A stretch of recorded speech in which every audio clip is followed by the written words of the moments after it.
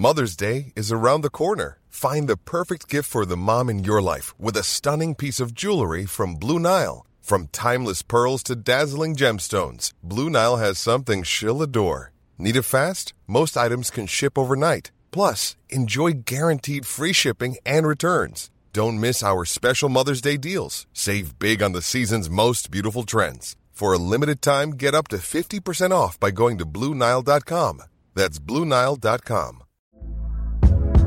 Hey there, it's Michelle Norris. I'm host of a podcast called Your Mama's Kitchen. When I travel, I'm usually looking for a way to find a taste of home when I'm not at home. And one of the things I love to do when I am at home is entertain. And Airbnb allows me to do that. When I was in California recently, I rented a house that had a great kitchen. And when we were sitting around the table, we were all thinking, we're in someone else's house. Someone could be in all of our homes as well. If you have a home, but you're not always at home, you have an Airbnb. Your home might be worth more than you think. Find out how much at airbnb.com/host. Planning for your next trip? Elevate your travel style with Quince. Quince has all the jet-setting essentials you'll want for your next getaway, like European linen, premium luggage options, buttery soft Italian leather bags, and so much more. And is all priced at 50 to 80% less than similar brands. Plus, Quince only works with factories that use safe and ethical manufacturing practices. Pack your bags with high-quality essentials you'll be wearing for vacations to come with Quince. Go to quince.com/pack for free shipping and 365-day returns.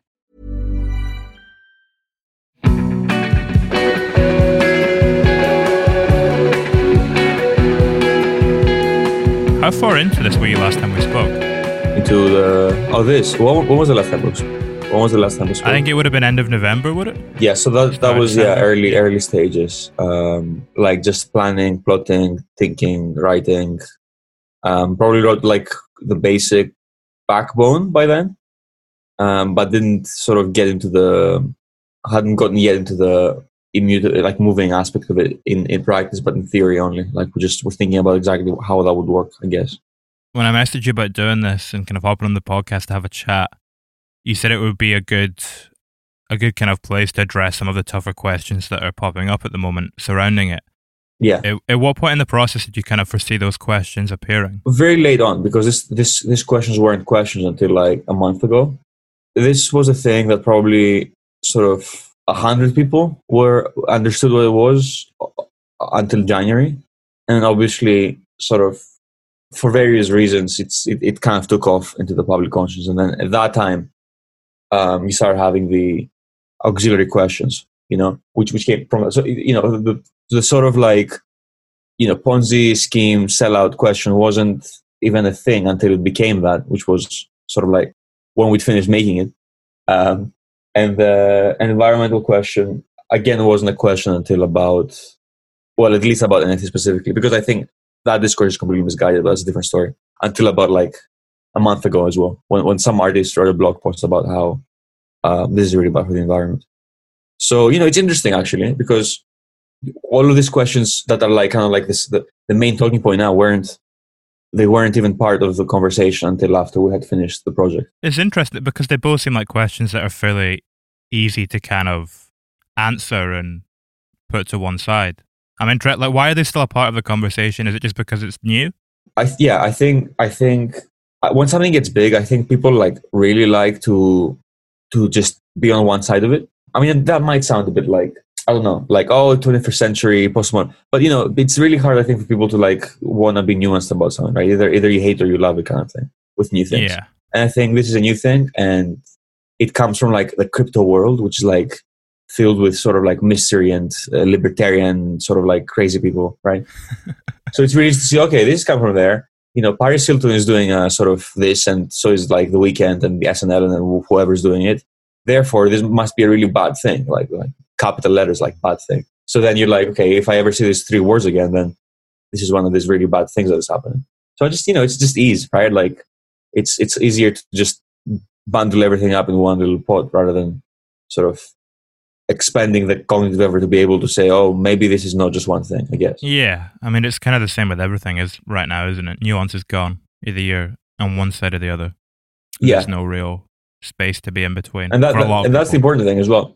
to mention is like on one side or the other, because the people who are like super pro this as well, they're like, this is it.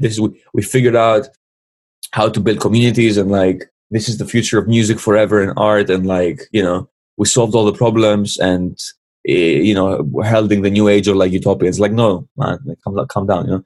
It seems like everyone just it's a complete black and white picture right now, which is sad, because that means that there's no way for that to develop very easily when everyone's such a dogmatist about it. Does that leave space for people who are in the middle to kind of come in and push it in an interesting direction, though? Yeah, as long as So I mean, that's what we're doing, I think, right? Yeah, I think it does, but it might not I think, be as easy a thing to do in the short term, because you're gonna get resistance from the people that we mentioned earlier, and I don't think what we're doing is sort of that easily digestible by the people that we're talking about later. So it's not as easily digestible by the sort of super hardcore crypto fans, and it's not as easily digestible, or at least people who are sort of thinking that this is the devil might also find it hard to. So we're kind of like, I guess I'm expecting this not to be a sort of easy ride, is what I'm saying, in the short term. But I think in the long term, these kind of things, I think they will have a place. It's not the same as the internet, isn't it? People didn't understand what that was when it first came in. It took a good, I don't know, how long was the internet around for, like 10 years before it really started to take off? Kind of mid-90s? Yeah, probably a bit more than that. But, people were actively using it.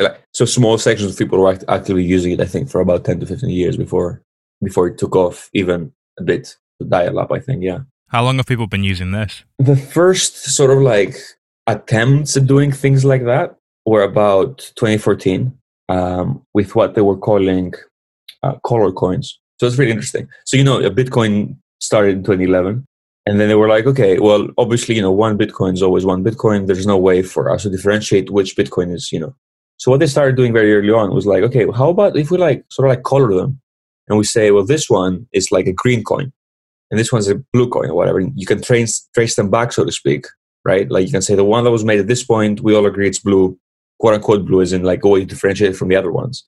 And then they start like attaching, so like things there, right? So you'd say, oh, this coin that was minted at this point comes with this image, right?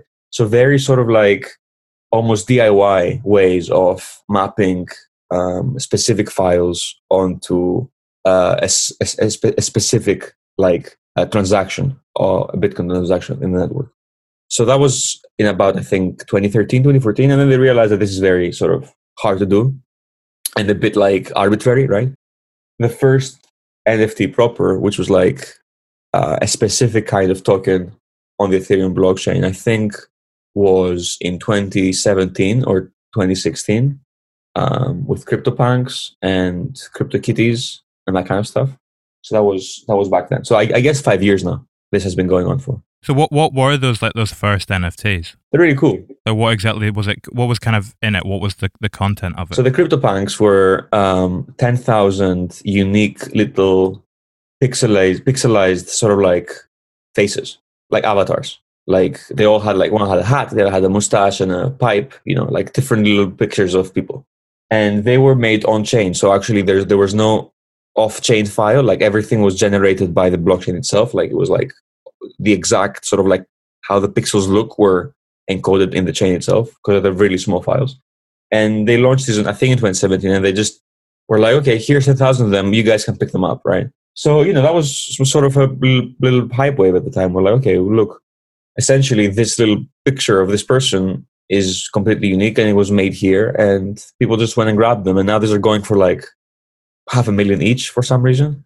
I guess, well, I think actually there is a reason, because this is like a digital archaeology kind of thing, right? Like it's almost like archaeology, because you're digging through the metaverse, I guess, and you try and find these like artifacts that, I know it's 4 years. It doesn't sound like a long time, but long time in the internet age. Yeah, very long time in the internet age. So these have some value. They were the first sort of like ways to encode data, make it scarce on the chain, and images and pictures like that. So Christie's is doing an auction in like a few days of them. I really like them. I think they're great, because it was like sort of, they have like this whole mythology around them, because they started completely fair. It was like they just made them and they dropped them, and whoever had a wallet could like, access them, right? And like take sort of like claim them. And they started like going off. And early on, people were just like trading them with each other for like pennies, right? And then obviously that's usually how it starts. And then they've become this part of the mythology and the archaeology. Interestingly, that's something really fun that happened recently. Was like they found this forgotten project that was launched a few months after CryptoPunks that everyone forgot about, called like Moonkitties.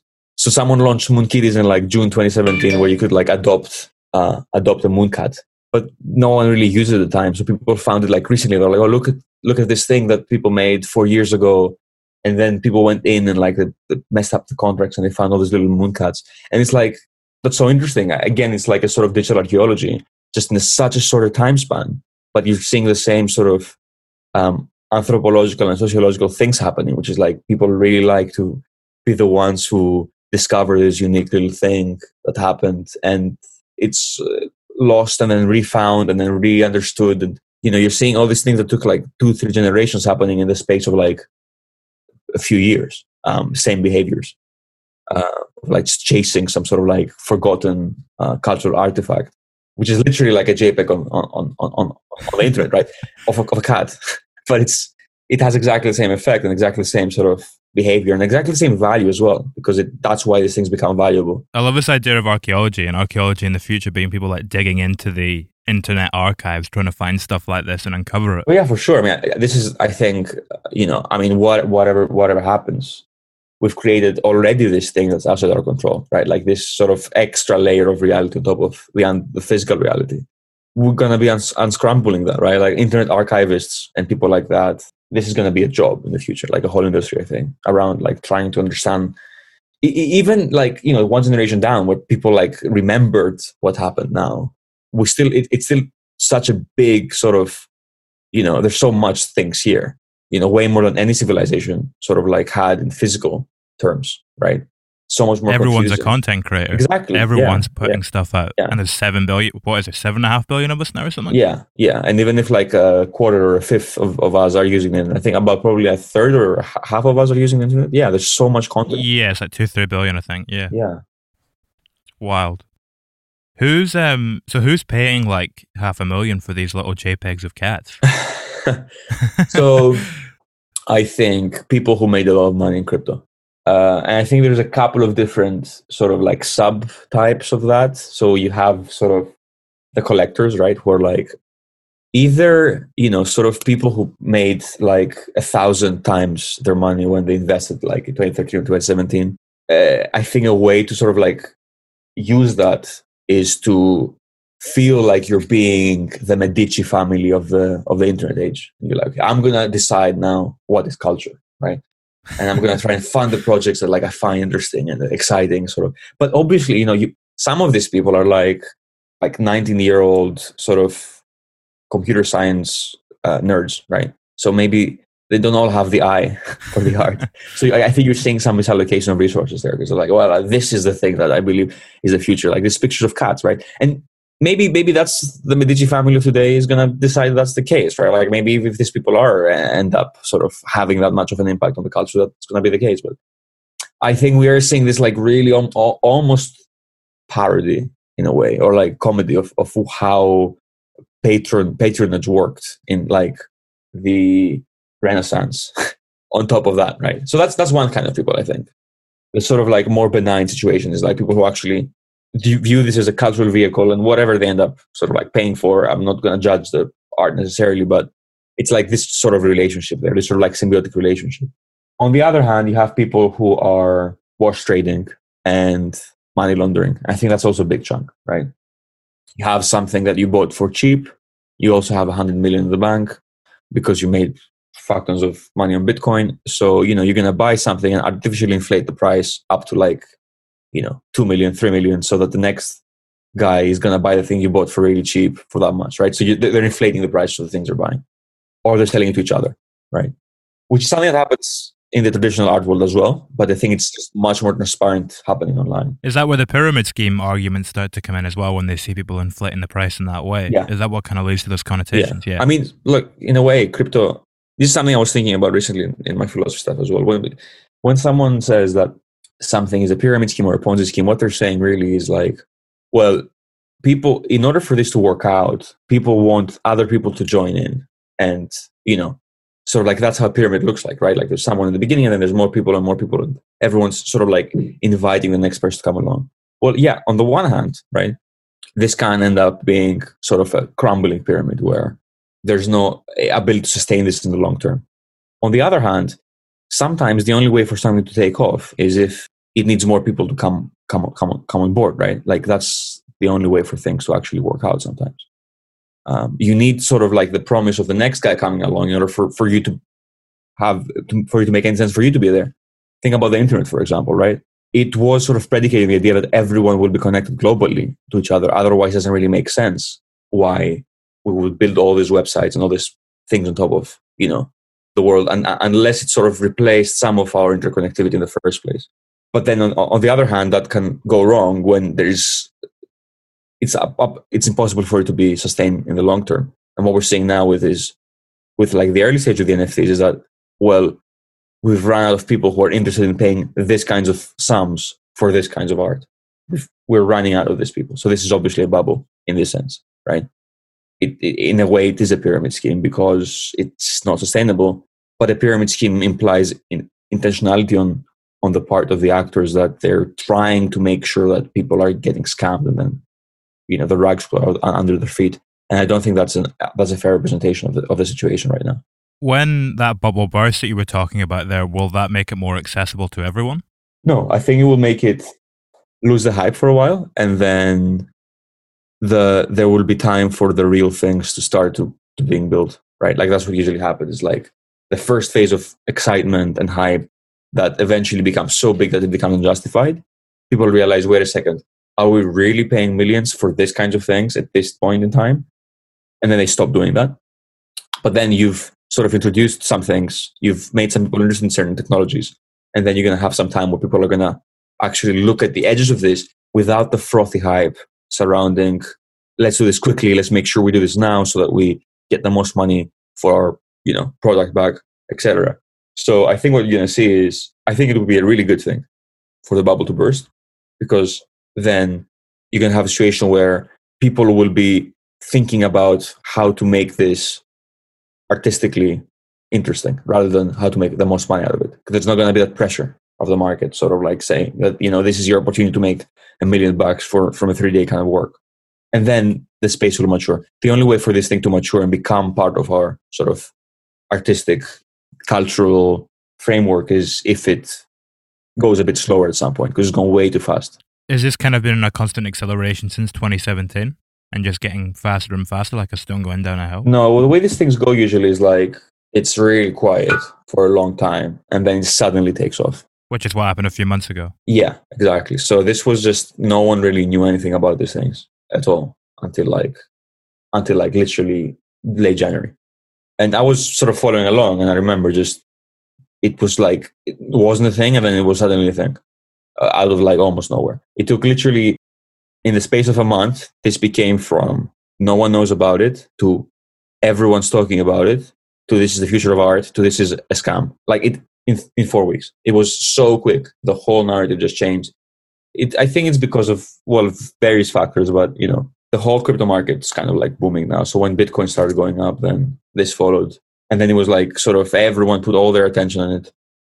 And it became so saturated and so people just jump along trying to make, all the celebrities were trying to make some money from it. And then it became a scam idea. And now we're on the way down, actually, I think. Finally enough. When did that start? Probably the moment was like when it was on SNL, I think. Like you have this like kind of like once your average Joe's aware of it. Yeah. Well, when you're average, when SNL is selling an NFT, it's like when okay, here we are, right? Like when it's just like that everyone's trying to squeeze some milk out of it is when you know that like, okay, I get it. Like this is just not gonna work at this, at this space, obviously, because everyone's jumping on it. And they're doing it for the wrong reasons. Again, it's like the idea that, I'm selling a JPEG or a GIF has now become synonymous with what NFT is. And they're not synonymous, right? Like a non-fungible token is a non-fungible token. It doesn't have to be this kind of non-fungible token. So the point where these things become synonymous and the point where the price tags for these things are so high and everyone jumped on, then no one else is willing to buy any of these things anymore. So, that's when it starts crumbling slowly. And these things are not liquid, right? So it's very hard for people to like sort of pull out of the market and sell everything because you need buyers for that. So I think it's going to be an interesting few months left, actually. What were SNL selling on it? They made a little skit about NFTs and they're selling that. Oh, piss off. Is that kind of where the elitist argument is coming from as well? Because that's one of the things that has kind of been leveled at it, is that how many stems is it you're selling? Is it 5 and then giving 1 to the fans? Yeah. Is it 6 in total? Yeah. Yeah. So is the one that you're giving to the fans, is that a way to kind of counteract the whole, elitist argument? Yeah. Yeah, it is. Ideally, our fans would have access to more of them, right? So I think I talked a bit about this in the other review we did, but you'd be at the best situation would be one in which groups of fans own these things, right? And they can like sort of each vote on which iteration you have, and the most votes would like kind of work. I don't want this necessarily to be an individual's game, but right now that's actually sort of like really gray area of the law. Because the moment where you break something up in little pieces and you sell these as shares, you're entering into securities, unregistered security selling, which is like really illegal. Well, that's what was happening with GameStop, wasn't it? Yeah, except that in that case you had sort of a registered broker doing the selling, right? Which was, what they called, like Robinhood and Revolut and all those kind of institutions. It would be like us being like Robinhood. That would be exactly what it would be like, legally speaking. So we can't really do that right now, right? So the options that we have legally are like, we have to sell these things to one person. Now, obviously, this cost us quite a lot of money to make, right? It was a very expensive project. It took us a lot of time to make it. I think it's hard to imagine our fans necessarily being interested in investing the kind of money that would make sense for us to get for this. I mean, we don't know, right? It's an auction. It's going to be open-ended. Like, we're not going to set the price for it. How much are you thinking? Like, what do you have a kind of expectation? I have no idea. I honestly have no idea. It could be sort of anywhere. The price ranges could be like anywhere from like, I think, low 4 figures to like, I don't know, anything. Because again, the market kind of determines these things right now, and this is just such a volatile time. We're on the way down. So that might be reflected on that, I don't know. But we'll have no expectation. If we break even, I'm happy. And then anything on top of that's a bonus kind of thing. I really hope the right people buy them. I mean, that's the thing I'm thinking about recently. Is like, I don't want someone to buy these and just not use them, right? That would be sad, I think. Yeah, well, this is what happens if someone buys it and just never changes it. That's part of the experiment in a way. It's like, that's kind of what makes it exciting. Yeah, it's like letting go, like giving up the control of them, right? That's kind of part of it. It's like, okay, at what point as an artist are you actually okay with giving up, letting go of your artwork, right? Like, I think that's the idea here. And part of it is saying that someone could just buy this and just block it up and never use it, right? Like that's part of does it mean that the experiment went wrong? Well, no. This is like what people would do with it, right? Like, that's part of the idea, is like, what would people do with the ability to alter the work? Or they just use it like a speculative investment and never actually make use of what this is about? If that's the answer, then that's sad. But you'd think if someone was buying that, they're going to be game to have a mess around and see what's going on here. Yeah. But maybe they're going to do it for like 2 weeks and then like forget about it, right? Like, I don't know. This hasn't happened before, so I really don't know what's going to happen with it. Yeah, that's the other interesting thing, is because a lot of what we've been talking about is how quickly things move now, and how you were saying within 4 weeks it went from being a buzz thing to celebrities getting involved to being a pyramid scheme, and it goes through that cycle very quickly. Do you have an idea in mind of how you're going to keep the kind of buzz and the interest going for this? Yeah, well, so what we're going to do is we're going to embed the song on our website, so the front page, and that's going to be sort of like a mini web gallery, right? Like, that's one of the things we want to do, is like, it's interesting, right? Because so half of this is we're letting go of something, and the other half of it is it still has our name on it. So it's like, how do you sort of commensurate both of these things? One of the things we're going to do is we're going to sort of, like a gallery, have that in the front page of our website, so anyone who visits is going to be immediately able to listen to the car inside of the song. We're thinking about how we could build on top of it in the future as well. Like, can we add things on top of it or make things that relate to it in some way? So we're thinking a bit about that. But at the same time, I am seeing this very much like, an artistic chapter in what we're doing, right? Like, I don't necessarily want to It's like a first single. Yeah, kind of. Well, a first single, or it's kind of like a side thing, a side single that could have like then a side answer to it or an evolution to it. But I am also seeing it as like a gallery exhibition as well. Like that's kind of like the closest thing that I would say in the traditional world that it would look like a sort of a gallery opening that we're doing. And then, we're selling the art books in the gallery, and, what people do with it is up to the people. And I think that's, again, part of the interesting thing here is like, will it be able to sustain interest? Is it strong enough to be able to pull off what it aims to do by itself without us like pushing it every week? That's part of the questions I'm thinking about. Maybe it depends if it manages to kind of enter the cultural main sphere. Like if it starts to kind of build momentum and catch on within all your kind of music publications and stuff. It could be something that kind of builds with time. Yeah, that's the other thing. I mean, that's the cool thing about this, which I really like actually, is that say someone, the stems, we sell them, people play around with them for a few months, right? And then 6 months in, everyone forgets about it. And it stays static for a while. And then like 2 years later or 3 years later or something, someone changes one. And suddenly this thing is alive again, right? I think that's really cool, actually. Because in a way, this is now there forever, right? Even if it goes dormant for a while, the artwork doesn't end, ever. It's always evolving in a way. So it could go dormant for a year, and then someone could just remember that they have it and be like, trigger it. And then everyone will maybe get a notification about it, right? Or you'd go on our website suddenly, and then you have a different song there.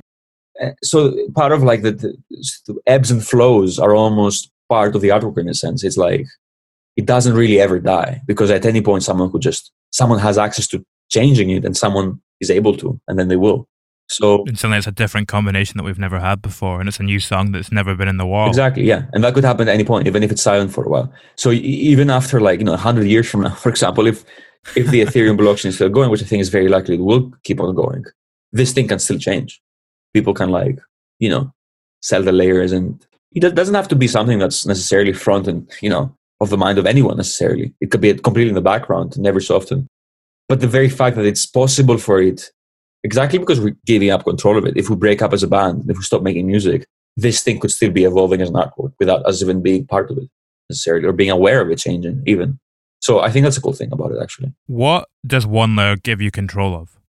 The underlying instrumental part of that song. So if I say I have the chords layer, I can choose what chords the song has, both in terms of melody and in terms of instruments. So we have for example, for the chords layer, we have 5 different chords, right? One of them is a piano, just a piano solo, right? Where it's like a piano ballady kind of thing. The other one is a guitar, acoustic guitar, and a slide guitar and Hammond organ thing, playing a completely different melody, a completely different rhythm. It's not like it's the same melody, different instruments. It's different rhythm. All completely different. Yeah, very, very different. Similar chord progressions, right? Because everything has to work with everything else. It's not like it's different melodies in a way. And then the other one is there's one which is electronic, almost dubstepy chords, very stabby, halftime chords happening with a few synths.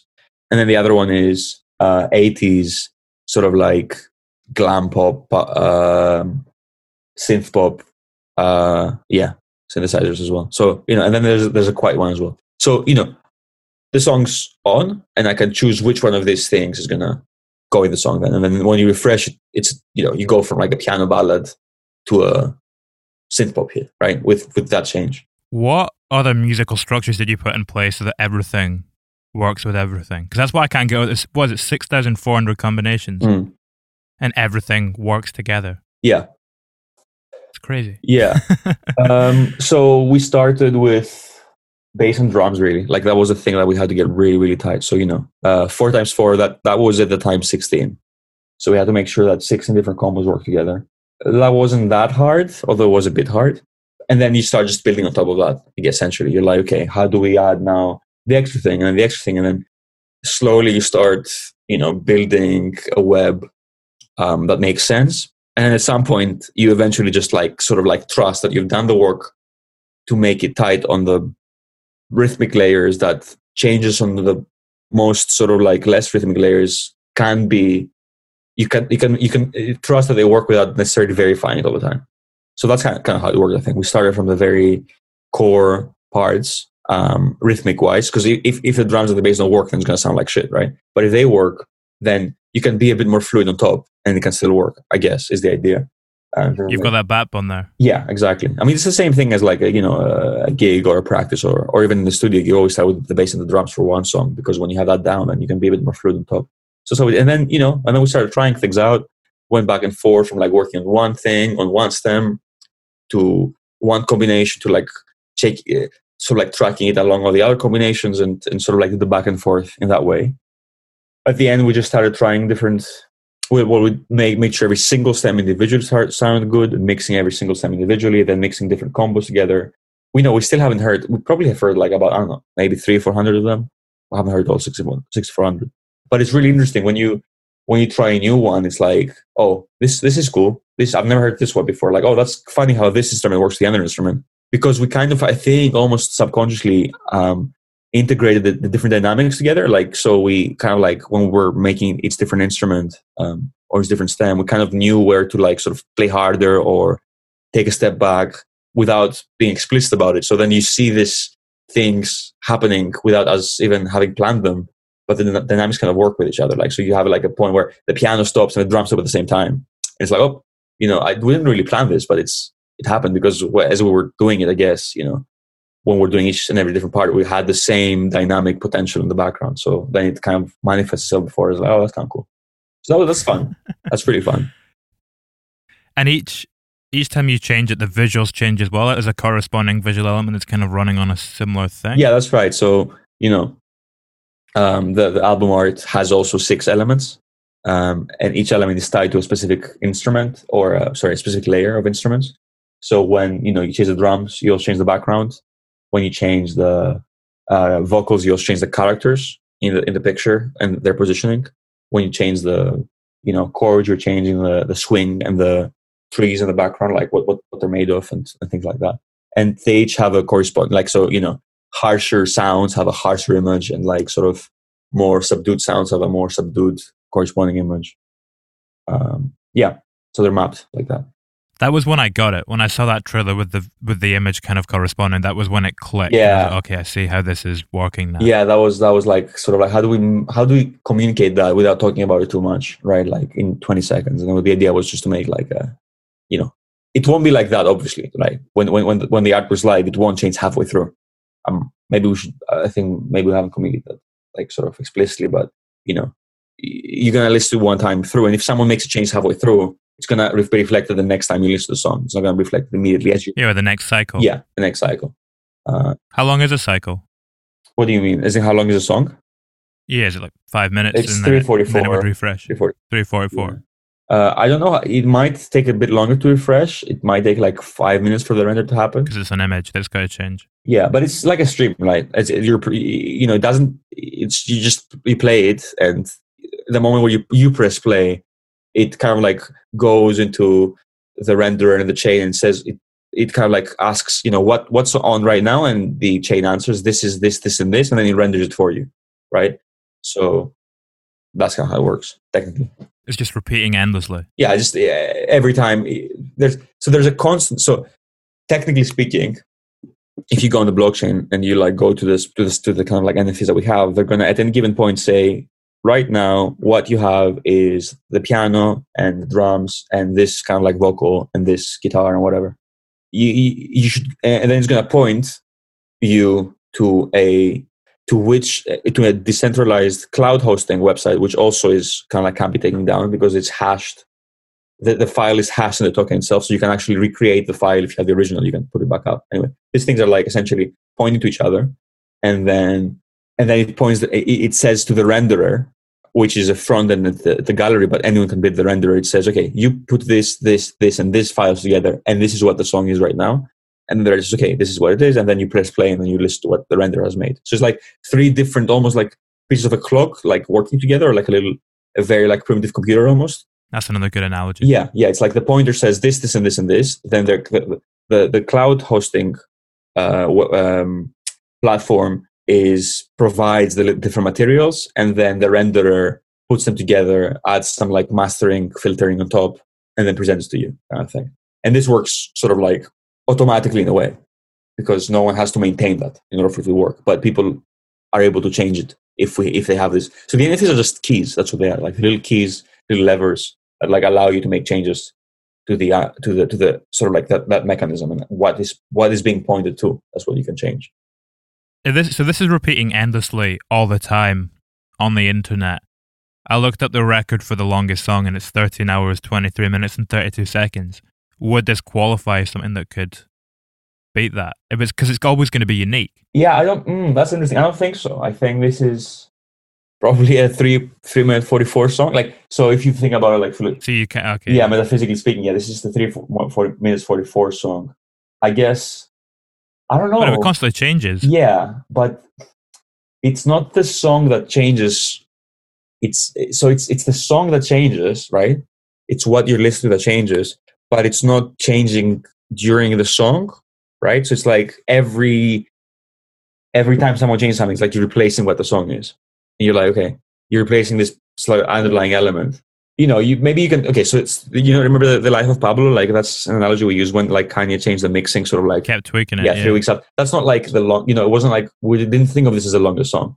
You could say that maybe it's like sort of like the longest, well, at least one of the first, because if more people do this, then they're gonna be as long as this one. It's something in between a performance, I think, like a theater performance, something like that, like something like a procedural artwork or a performance artwork. Is it something between that, a music performance, and a record, right? It's like something in between these three categories, but I don't think we have anything that's entirely analogous to it right now. That we can like sort of, a lot of like, I think conceptual art had some things like that, right? Like some sort of like machinery in museums that changes over time, for example, or people who were like, I don't remember the name of the guy, an American conceptual artist, like, oh yeah, this is the artwork I'm not going to make any art for 30 years, right? That was his thing. And 30 years later, like, oh, the art piece is over now, right? It's something in between all of these things combined with a record, yeah. It's all, like what we were saying about it being that, so it is kind of the same song at its core, it's just constantly changing its aesthetic shape. Yeah, well, yeah, that's the interesting thing. Is like, what do you mean it's the same song at its core? Because you can't point to any single thing. I almost think of it like Doctor Who. It's the same person, but it's regenerating and changing. Yeah, something like that. But it's hard for us to, I think, conceptualize that, because when we think about what is a song, we think about sort of, the things that together make up the song, right? It's like, the story of like Theseus' boat, Argo, right? It's like, oh, you have a boat, and then the ship rather, and then over time you change one plank at a time until you change the whole ship 10 years later, right? Well, is it the same ship is like the question. It's like the human body. Yeah, exactly. Regenerates every cell every 7 years or whatever. So if it's not this exact cells that make up what is one body, then it must be something else, like the shape of it all coming together. But even in this case, it's not like, the sort of like the most extreme version versus the most simple version, which is just essentially, you could have a version where it's just vocals, for example, or vocals and a drum beat, versus like a very complicated. It's not like they have the same shape either. They have some like similar movements, right? And very similar chord progressions, but again, it's not exactly the same. So it's more of a family resemblance thing. It's like, I don't know. I still actually don't know what the underlying song here is. I don't know what it is. I think I think this is a good thing, though. If we're at the point where we're kind of questioning what is a song, yeah, you're maybe on the right track. Yeah. No, I think that's really cool. That's the thing I like the most about this. Most of everything else, I think I like this idea of like, this is a spectrum of potentialities. That's what it is. This is what the song is in this case. This is what the artwork is. Like, okay, you can have the potential of it being this or this other thing or this other thing, but it's never one single thing you can point to. One of the things I really loved about your last record, New Music at Large, is the way you kind of punctuate it with these little idiosyncratic flourishes. Like an example would be on Blank Slate, where you've got the gunshots that kind of come in, the sample of them. Is there a way for you to program that into this, or do you have to kind of keep it more centered on something in its core? Can you let those kind of natural things come out in the mix, or is that harder to do when it's constantly changing? It's slightly harder, but we do have a layer called FX, which is like a really subtle one. It's like it doesn't sort of like change the core, but it does these little flourishes. So you have one where like a lot of like different risers and sort of ebbs and flows of like soundscape things, or like shakers, or like little sound effects in the background. So we have a layer that's just that kind of stuff. So I guess that's the closest we could get to it, is because we were thinking, okay, if we put this as part of this, where do these things go, right? Like you don't want them to be part of the drums, you don't want them to be part of the vocals. So we just made a layer that's just sort of like the little sprinkles that we usually do in our songs, I guess. With what we were saying a little bit earlier on as well, in terms of, keeping it alive, and the interesting thing you were saying about how maybe after 6 months it wouldn't be such a thing, and then in a few years it comes back again. In future, I was just thinking, would there be a way that you could kind of bring AI into it so that it would constantly be repeating and changing? Yeah. So, is that something that might happen down the line? Yeah. Yeah. So what ASIG, which is the platform I'm working with, has done for visual art is that they have the ability of automated changes, right? So it's still very early, but so what they've done already is that you can have the time of the day changing the song, right? That's one of the things you can do. So when it goes to the visual thing, because it started as visuals. So, painting can like be different at night than it is at day, for example. Or, they're planning on adding, for example, the weather as part of it. So whatever the weather is, that changes the visual thing. And another thing they're doing is like stock prices. So whatever the price of something is, then, so you have like all these. So many possibilities. Yes, exactly. So this is very early, but you could definitely, I think that would be amazing, see a song which is actually changing by itself based on data about the world, right? So if it's rainy, the song may be sad, for example, right? Or if it's sunny, the song may be happy, or you could program it to your location. Yeah. You could say, okay, you can add, like, again, this is not yet ready, and this is like super early, but this is something that I'm already thinking about how we could do this. Is like you could have something like whatever data feed you want from the outside world that you can like put in code in some way through an oracle. You can translate that into changing the song itself. So you could have something like. I'm trying to think of a cool thing apart from like the thing I just mentioned already. Once we get that chip in our brain from Elon Musk, what we can do is we can change it depending on how we're feeling. Right. Yes. So when you're feeling sad, the song starts playing sad. Exactly, when you're feeling happy, it starts. Also, well, one thing you could have, for example, is like, how busy is the tube in this day, right? You could program like, this is like very, very advanced, right? But you could say, okay, given a certain tube line, right? How busy the tube line is from like 1 to 20 graded. And if it's a tube line you use to commute to work, for example, that can affect how hectic the song is, right? So if you show up in a tube and it's really empty, it could be like really chill. And if it's really busy, it could be like a really sort of like, hectic song. Or, if the stock market crashed that day, you could have like it being a bit like sad or whatever, you know what I mean? It's like being in a movie. Yeah, exactly. You could have it like responding to things out there, in there, without necessarily the thing sort of doing it knowingly or agentially. It's like automatically. I think that's a really cool idea. I think I would be like, just, as an experiment, and maybe even at some point as like an actual, thing that things do.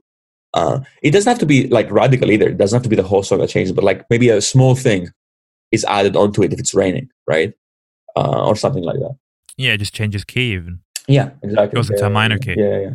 But anything you can think of, any sort of external data that you can think of that you can feed into this thing. And then it can get really complicated, right? Like you can have like sort of combination of things, right? Like if it's raining and it's dark and, it's busy and, X event happened, you can have all of these things together doing something on the underlying thing as well. And you get like you get very complicated and advanced with this thing. It doesn't have to be like right now. It's sort of like think about the thing we're doing, for example, is like super basic event in terms of what's possible, because it's like very sort of. It's like the first website on the internet. Yeah, it's very simple, right? It's like okay, person 1 chooses A and person B chooses B, and then. But we don't have a way yet of like exactly blending these things together, or like sort of composing them in more complex ways. But this is like essentially the sky's the limit in terms of how complicated this can get and how many things you can build on top of this. It's really cool. It's really weird. It's like it feels exciting. Yeah, it does. I mean, I honestly think that this is gonna be so normal in 20, 30 years. The idea that like a song is moving based on what's happening. I don't want to replace all. I mean, obviously, I don't think that all songs should be like that. You don't want that. I don't think that's a good idea. But a subset of songs. Well, you could bring in, what we were saying about the whole idea where when the weather changes, a different song comes on. You could bring that so that it's a fixed song, if you know what I mean. Yeah. Like certain songs are kind of linked to certain right, periods. Exactly. Yeah, so it would be functioning in the program, but like a fixed thing. Yeah. Speaking of the weather as well, and it changing, that kind of brings us on to the ecological impact, I suppose. Yeah. Which is something that's been leveled against it. Why? I mean, my understanding is that by the end of the year, that's probably not going to even be a concern at all. Right. Yeah. That's hopefully right. So, okay, the way this works is the following, right? So all of this thing is built over the blockchain. What is the blockchain? The blockchain is a ledger of data, right? When people mine a new block and say, okay, this is a new part of what happened, right? Like, someone minted this NFT, or someone made this change, or someone sold something, then you need a lot of computers to come together and agree upon that. And the way they do that is by creating cryptographic proofs, solving cryptographic proofs in order to show that they have the computational power necessary to be trusted, right? Because if you didn't have that barrier of work, then anyone could go on the computer or have like 100 computers and sort of like hack the network, right? By lying about what happened. So you need this barrier of entry in order for it to be really expensive and really hard for anyone to come in and have a fake transaction. So it's not arbitrarily burning energy because it's like, there's a reason for it, which is to secure the network. But obviously, right now, this is a very inefficient process not very, but substantially environmentally harmful, right? Ethereum accounts for 0.02 of carbon emissions in the world, which is a relatively low number to other industries, but still quite high.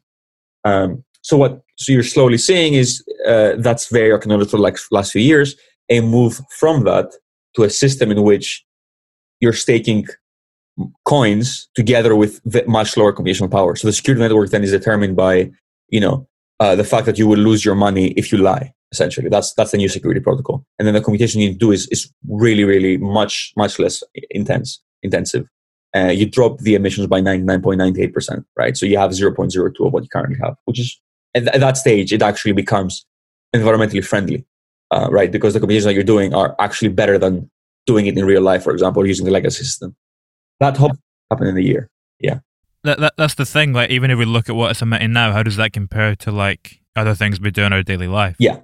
So there's two reasons why the environmental argument is like exaggerated, misguided, right? And I'm saying that like knowingly that people will see that as a kind of like a way of dodging it, but the case is that it's actually very misguided. So the first one is that the work I was telling you earlier about the security of the network, the amount of work and electricity is put in there, and therefore the emissions, is completely independent of what is being done on the chain, right?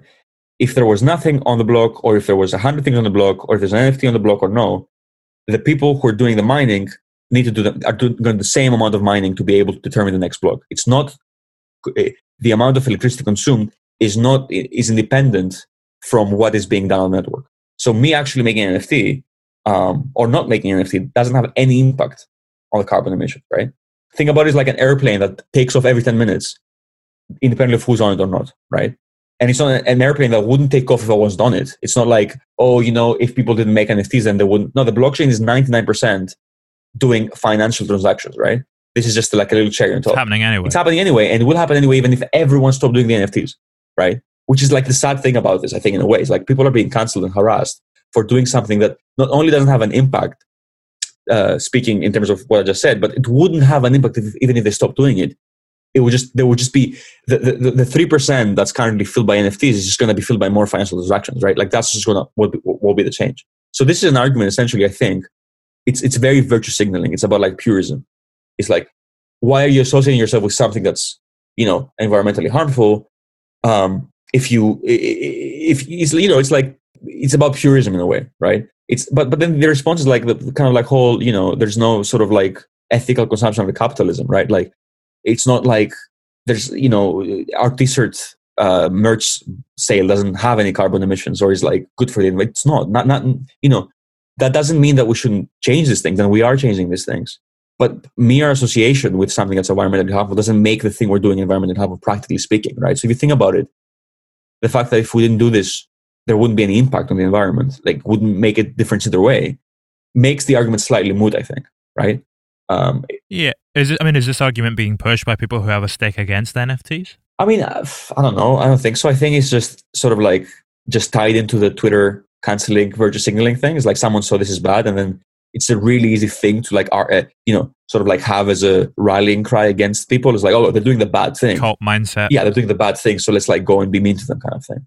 But it's, as I said, like first of all, it doesn't actually relate to the underlying argument, and secondly, even if it did, right, in terms of like, okay, So, okay, let's forget the fact that these things don't actually matter in terms of the underlying consumption. And let's take the thing that people do, which is like, okay, 3% of the blockchain transactions are NFTs, 0.02 of carbon emissions are Ethereum. So you have 0.00006% of impact, potential impact even, in terms of like, okay, let's just forget that the plane would take off anyway.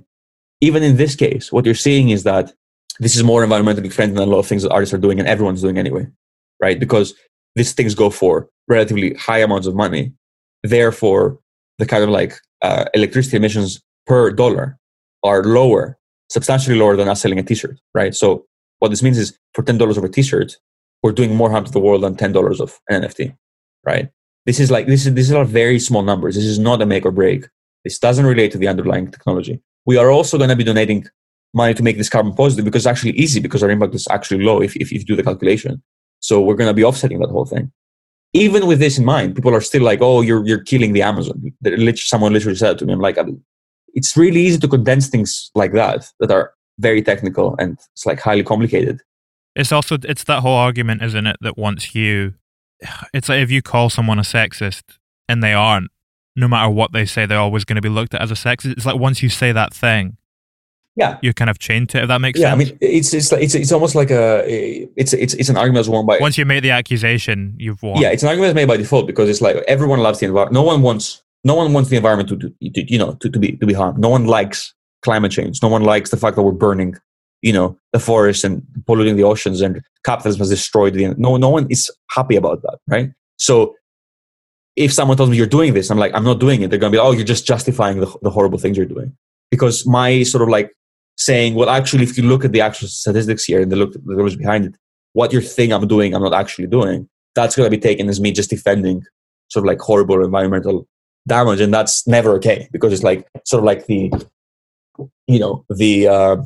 closest thing we have to a manifestation of like greed and, bad, evil, right? And it should be. I completely agree with that. And I'm like, I'm not crazy, man. I'm 26. I don't want to see the world burn, right? Like me sort of like saying that I'm not burning the world is in itself an argument in favor of me doing it in a way, because if I wasn't, then I wouldn't be denying kind of thing, right? So it's a very kind of like, it's a very sneaky argument in this sense. And it's really hard to defend yourself against it because if you do, people are going to be like, oh, you're just doing it because, you want to make a quick cash grab. Speaking of greed and evil, how long until the labels try and get involved in this and get their hands on it?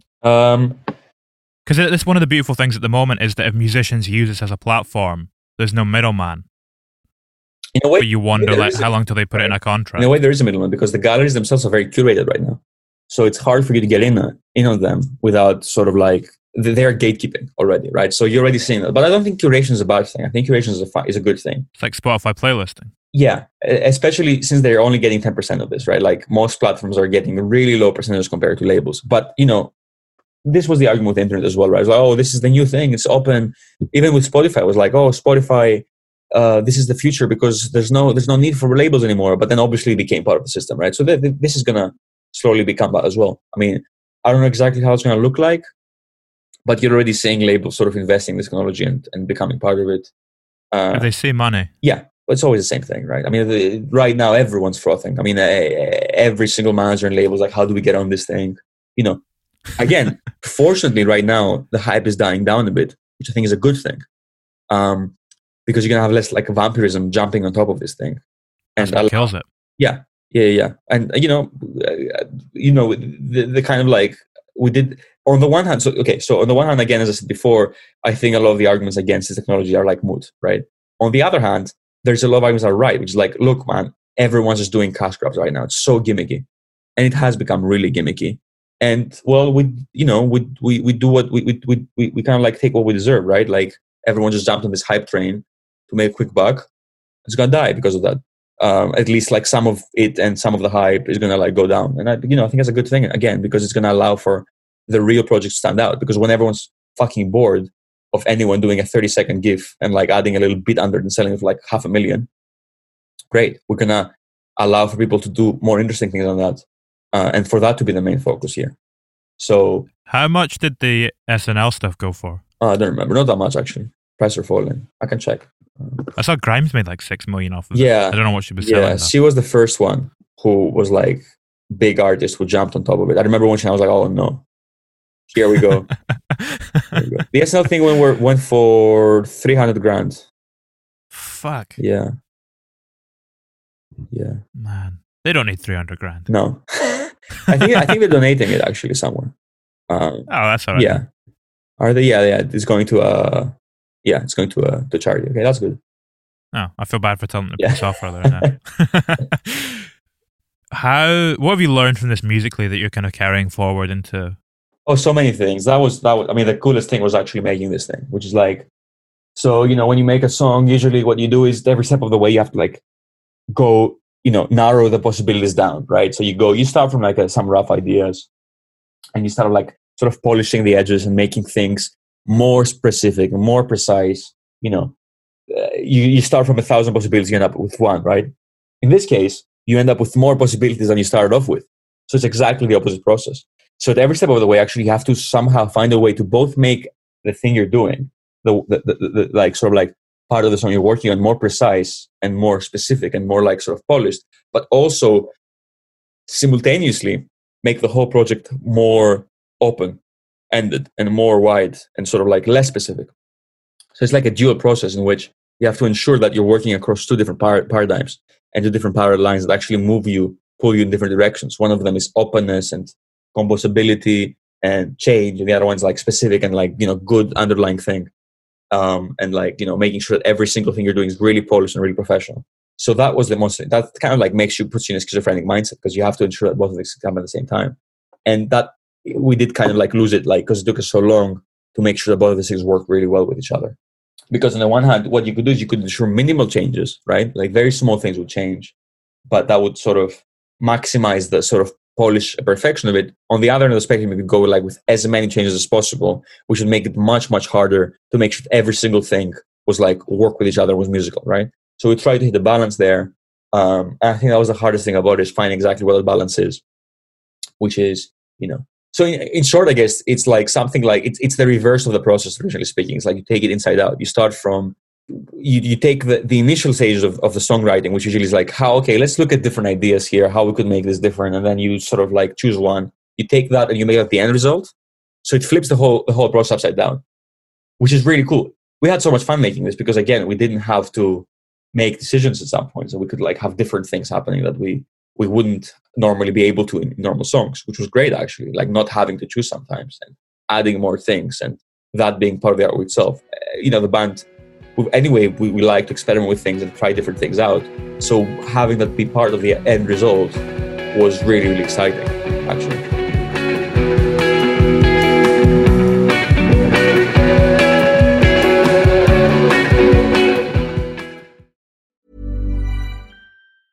Hey, it's Paige DeSorbo from Giggly Squad. High quality fashion without the price tag. Say hello to Quince.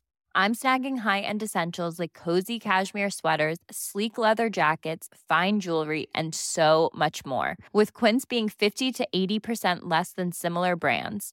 And they partner with factories that prioritize safe, ethical, and responsible manufacturing. I love that. Luxury quality within reach. Go to quince.com/style to get free shipping and 365-day returns on your next order. Quince.com/style.